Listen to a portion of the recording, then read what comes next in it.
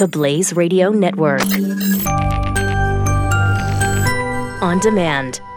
Saturday, I asked one of my vital questions on Twitter about the right of a person, if they're traveling in coach and they discover the seats next to them are empty, should they be allowed to purchase those 3 seats in a row and create their own little private row? And most of my audience, which I expected a libertarian-leaning audience, said, yeah, we agree with that. However, today there's a breaking story about a Colorado man who was flying with 2 friends from Colorado to Las Vegas for a weekend getaway. And he knows he's big. He bought an extra seat on the plane because, well, he's considerate. And so he bought 2 seats next to each other, booked his flight on, I'm going to name Spirit Airlines because they're in the story. And he got on the plane from Colorado to Vegas, no problem. Came time to come home, and he went to board the plane, and Spirit said, oh, we gave away the extra seat. And he said, no, you didn't.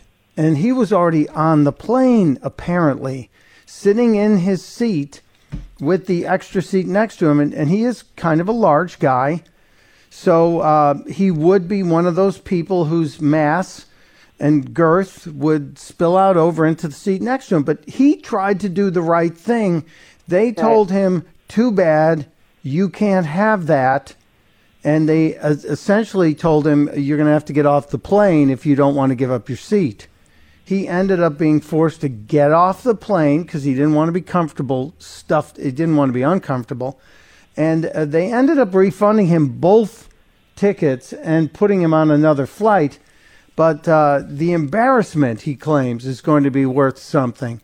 That's right. Is he on murky turf, or is he in a good shape here, do you think?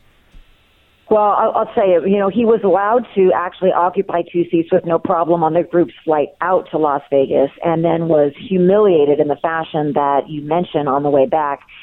This is, there are many tort claims that arise out of scenarios where somebody is subjected to emotional distress, whether it's intentional or whether it's negligent.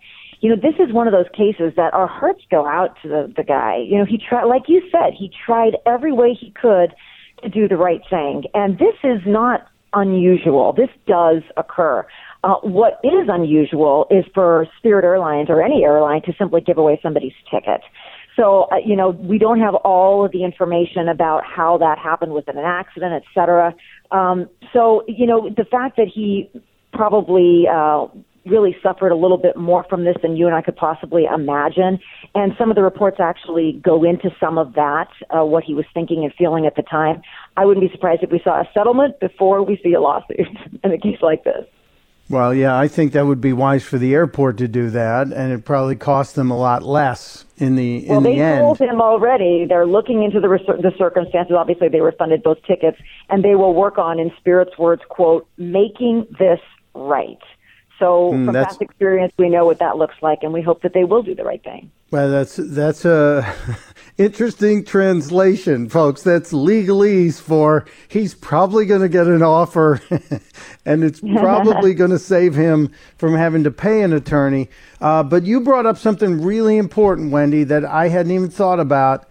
If they set the precedent by allowing him to fly the first leg of the flight, they're probably going to have to do something to compensate him. That I hadn't even thought about the fact that they themselves are the ones who let it happen the first time.